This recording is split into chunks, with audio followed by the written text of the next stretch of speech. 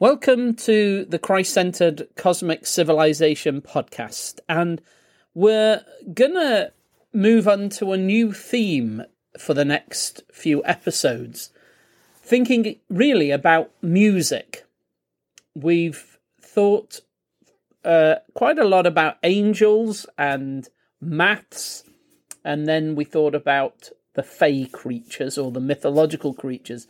And in a way, something that unites all those last three themes is music. The angels, as we'll see, are very musical, and music and maths go very much together. There's something very musical about maths, and some would say music is very mathematical.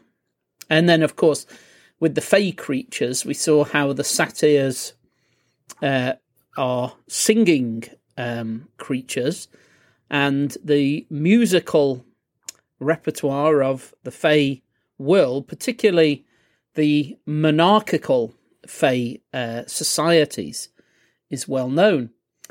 But let's begin by just asking the question, what is the difference between noise and music? Now, we have to ask that question because sometimes what is offered as music can sound more like noise. Now, there's a sense in which when people are older, they listen to music and say, that's just noise. It's not like the proper music I used to listen to. And that's a kind of relative judgment that's made. But noise is not just random sounds. So there's mere sounds. Then there's something that we might call noise, which is a conglomeration of sound. And then music is when sounds are united together and placed in a proper order and with purpose. So, like, noise might give us a headache, and music might take it away. Music is not at all really random or chaotic, even though there have been, in the modern period, attempts to redefine or deconstruct the notion of music to make it something that is random or even chaotic. But even the kinds of music that might sound quite chaotic, and some of the experimental jazz music that I quite enjoy, sometimes people say, oh, that's just chaotic noise, but it isn't once you listen carefully. And even music that may be even more apparently chaotic than that still has something more to it. There is deep order and harmony in music, and let's forget now about these fringe cases that sound more like noise than music. Let's just think about music as we generally understand that's the vastly overwhelming experience of music. There is deep order and harmony, and it is that order and structure and harmony, the pattern and purpose. It's that makes music so powerful. And music has this a basic rhythm, structure, beat, and even the most complicated music can be written down as simple notes on a page. And that notational system, and we might even spend a whole episode just thinking about the notational systems of music.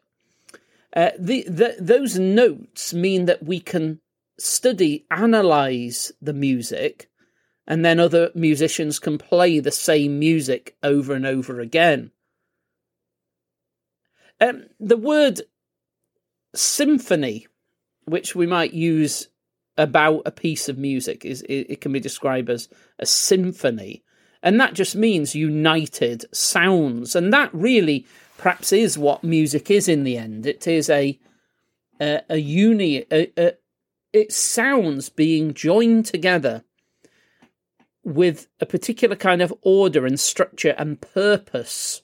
Sounds become music when they're properly united together with this purpose, really, and the structure, the order, obeying rules, and those rules of music is something we will want to look at. Now, when we study this order and structure of music, the rules, the patterns, the harmony, the why some things work and some things not so much, when we study all of that, actually we find deep patterns that teach us about Jesus and the truths of the Bible. In the Bible, well, the Bible is just full of references to music, and heaven is full of music and hope. And so one of the things we might flag up and perhaps get into more later is the notion that the basic musical scale has 8 notes, and 8 is the number of new creation and resurrection, as we've seen. Jesus raised from the dead on the 8th day. And so the fact that music has this 8 structure to it, and we might argue it doesn't necessarily have to be organised around 8. Aren't there other mathematical patterns that can govern music? Well, kind of. It's been done. It's been attempted. Has it been attempted successfully? That's more questionable. We'll maybe think about that in a future episode. But where we want to start is this, that the Lord God made our ears and the whole cosmos in such a way that sounds can be harmoniously woven together to make music. And studying music should open, well, not just studying it, just merely listening to it, playing it, listening to it, participating in it, and then perhaps studying it. All of that should open our minds and hearts and ears to the glory of God. Well, all that is by way just of introduction. I think I remember when we were exploring this, maybe about 10 years ago when we were in Swansea, working Swansea and Mount Pleasant Baptist Church there, and we the first of the topics we examined when we were wanting to see how Jesus makes sense of everything. The first one we gave ourselves to formally study is this subject of music, and we had a phrase that we used in a gospel service, and it's this: if you like music, you'll love Jesus. And we liked that because it was just trying to capture in one headline why the fact of this deep connection between Jesus and music. The largest book of the Bible is the music book, the book of Psalms. The final psalm, Psalm 150, this is this mighty call for the whole creation to use every possible kind of instrument in order to to make music to the glory of God. Or think of Psalm 148. Actually, let's just take a moment with Psalm 148. It's this sequence of right at the end of the Psalms, there's this pattern. Psalm 150 is very musically driven because it literally lists all these instruments to be used: trumpet, lute, harp, timbrel, dancing, string instruments, flutes, cymbals, clashing cymbals. So the percussion is very highly focused on there. But Psalm 148, in this theme and in this musical expression of praise the Lord from the heavens. This is Psalm 148. Praise him in the heights. And so you'll see that the musical call begins in the highest heaven, because from verse 2, praise him all his angels, praise him all his hosts. So those are the hundreds of millions of angels and archangels and all the company of heaven joining in. And then as we come down from that third heaven, we come into the second heaven. And here it's from verse 3, praise him, sun and moon, praise him, all you stars of light, praise him, you heavens of heavens, you waters above the heavens. So that's the celestial ocean. All of that is embodied in the second, or captured in the title of the second heaven. All of them are to be involved in this singing and worship, this musical worship of the Lord, and it's praising the Lord. All of this to show off the Lord. Let them praise the name of the Lord, for he commanded and they were created. He also established them forever and ever. He made a decree which shall not pass away. So the theme of the praise there is him in his creation. Creating, and not just creating them temporarily, but creating them so that they will always be. They will always be. So yes, they were created in one form. In the fallen creation, there's a way in perhaps they exist in a different way. Even stars die and so on. And yet they are to be recreated for this resurrection, new creation, so that they shall not pass away. All of these things have an everlasting future in some way. And so for all these reasons, the third heaven and the second heaven are joined together in praise. But now we come down to the first heaven and the earth from verse 7. Praise the Lord from the earth, you great sea creatures and all the depths. And then in verse 8, we're in the first heaven, fire and hail, snow and clouds, stormy wind, fulfilling his word. Mountains, hills, fruitful trees, cedars, beasts, cattle, creeping things and flying fowl, kings of the earth and all the peoples, princes and all judges of the earth. So you can see in this concept of the Christ-centered cosmic civilization, and we've always been very aware that there is this cascading hierarchy from the heights down. And here we've gone the first heaven. Now it was mountains, hills, trees, the beasts, flying creatures. Then it's the kings, if you notice, of the earth, princes and judges. So it's in the cosmic hierarchy, it's those that are appointed to rule. And then, verse 12, young men and maidens, old men and children. Old men there are at the level of children in the hierarchy, which is quite an interesting point. And then verse 13, let them praise the name of the Lord, for his name alone is exalted. His glory is above the earth and heaven. So now all of this, the three heavens, earth, the depths, everything, are gathered together and relativized next to this living God, Father, Son, and Spirit, who is this living God. The three are above the heavens and the earth.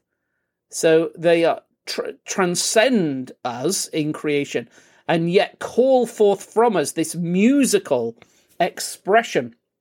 And then it ends in verse 14. by centering actually on church. He's exalted the strength of his people, the praise of all his saints. Children of Israel are people near to him. Praise the Lord. So right at the core of the whole cosmic worship, musical worship, is church, which in its church that is able to give it will lead the whole creation and give this true and ultimate musical expression.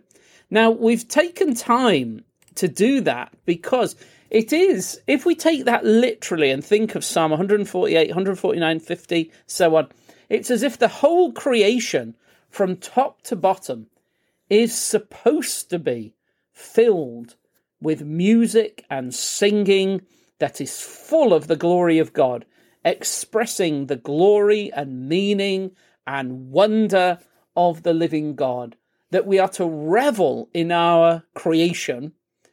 And as church, we as church, centered on this idea that we are near to him. We are allowed to be near to him, seated with him in heavenly places, and that our existence with him is guaranteed forever and ever. So this idea that music then, the engine of music, is this Christ-centered cosmic civilization, that structure, that hierarchy, is the engine for all the music that should fill the universe. It doesn't need, well, we'll come back to whether it's okay to sing about things other than like Christian worship songs. But all music has this flavour and energy from the Christ-centered cosmic civilization, as we'll see. Because music is not just something that human beings invented. That's really important to know. Music is cosmic. It exists on levels of reality that we on Earth could never access. We could never access, listen into, pry into, record what is going on in the highest heaven. But it turns out in the highest heaven, music is being played without any input from us. It's the other way around. It's not that humans invent music and we project it up. It's the other way around. Music has existed, as we'll see, within God himself for eternal ages before the universe existed. But it exists at the highest levels of reality, and it's as if it cascades down. And then we on Earth are allowed in some measure to participate in this cosmic music. Music is far, far bigger than life on this earth, and far, far bigger than our own personal musical tastes. And that is very, very important to remember, because we can take our own personal musical tastes far too seriously. Music then, as we will see, involves the living God and the whole of creation, stretching away into an eternal future. Now, many of the greatest musical composers of human history did in fact dedicate their compositions to the glory of God, precisely because they saw that the higher we lift our vision, the greater our musical reach and capacity. That's hugely important, that to just grasp that for a minute, that our music and songs become small and overly predictable and formulaic when we are preoccupied like the creeping things with just what is immediately around us. But when our hearts and minds are filled with the Christ-centered cosmic civilization, all that we should be, it's not just that our Christian worship music is better, but all music is better, has much greater capacity. The canvas becomes so much bigger to paint on. Well, I'm mixing metaphors there. That's art. We'll get to visual art in a much later stage of this podcast series. But to produce more than passing musical novelty, we need to engage with great themes of love, truth, justice, and yes, the greatest of all, the living God, who guarantees all the rest.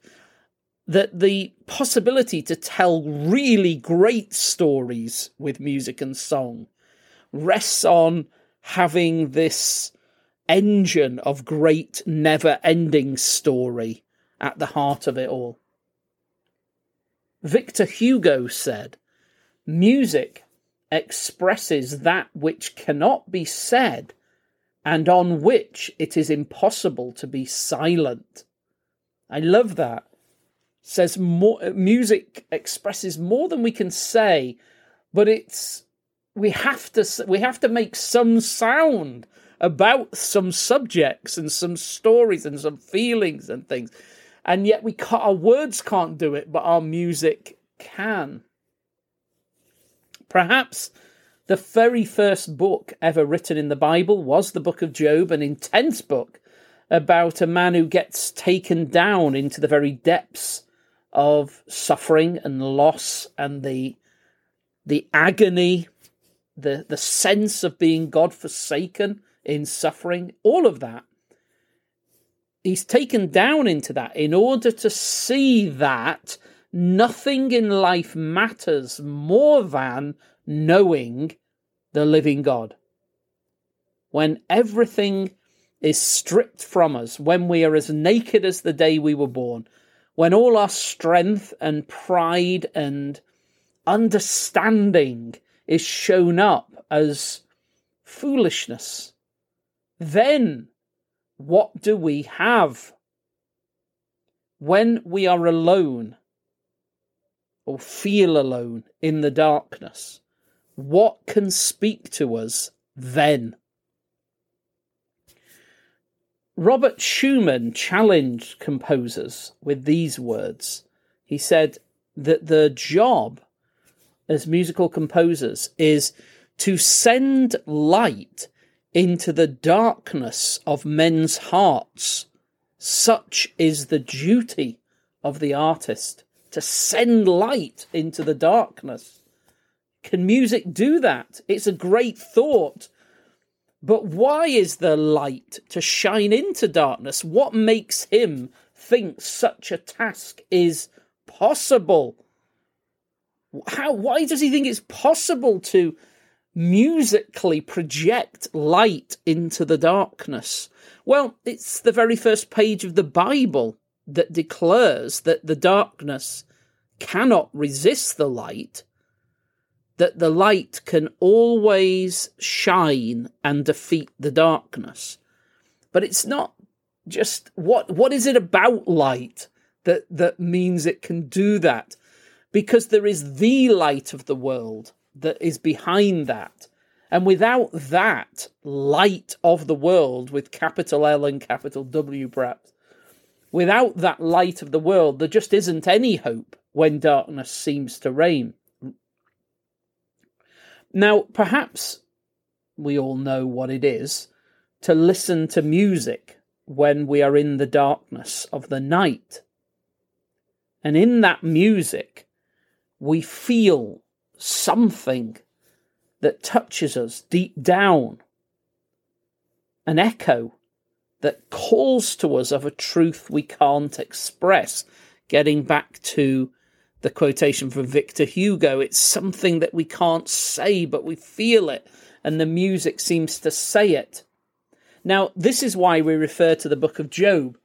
While Job is wrestling with all his pain and sorrow, he is reminded of songs of the night.